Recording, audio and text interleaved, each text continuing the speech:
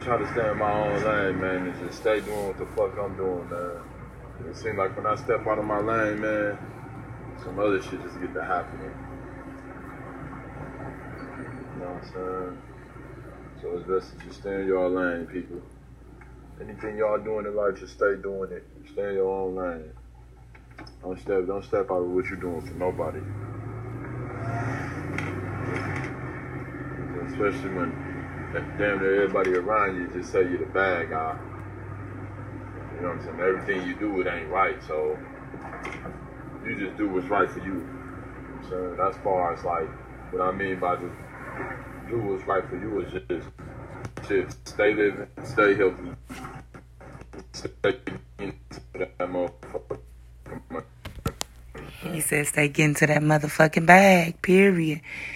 Words of a wise man. My motherfucking dog. Fucking miss him, but regardless of the fact, y'all hear what the fuck he's saying, man? You gotta stay chasing that bag and you gotta stay doing whatever the fuck you wanna do. Motherfuckers don't judge you regardless. So, live at your ultimate potential. I mean, don't half-ass it, people. Living your truth. Be your true self. Be 100. All you rat-ass niggas, stop being rats. Gravitate to some realness.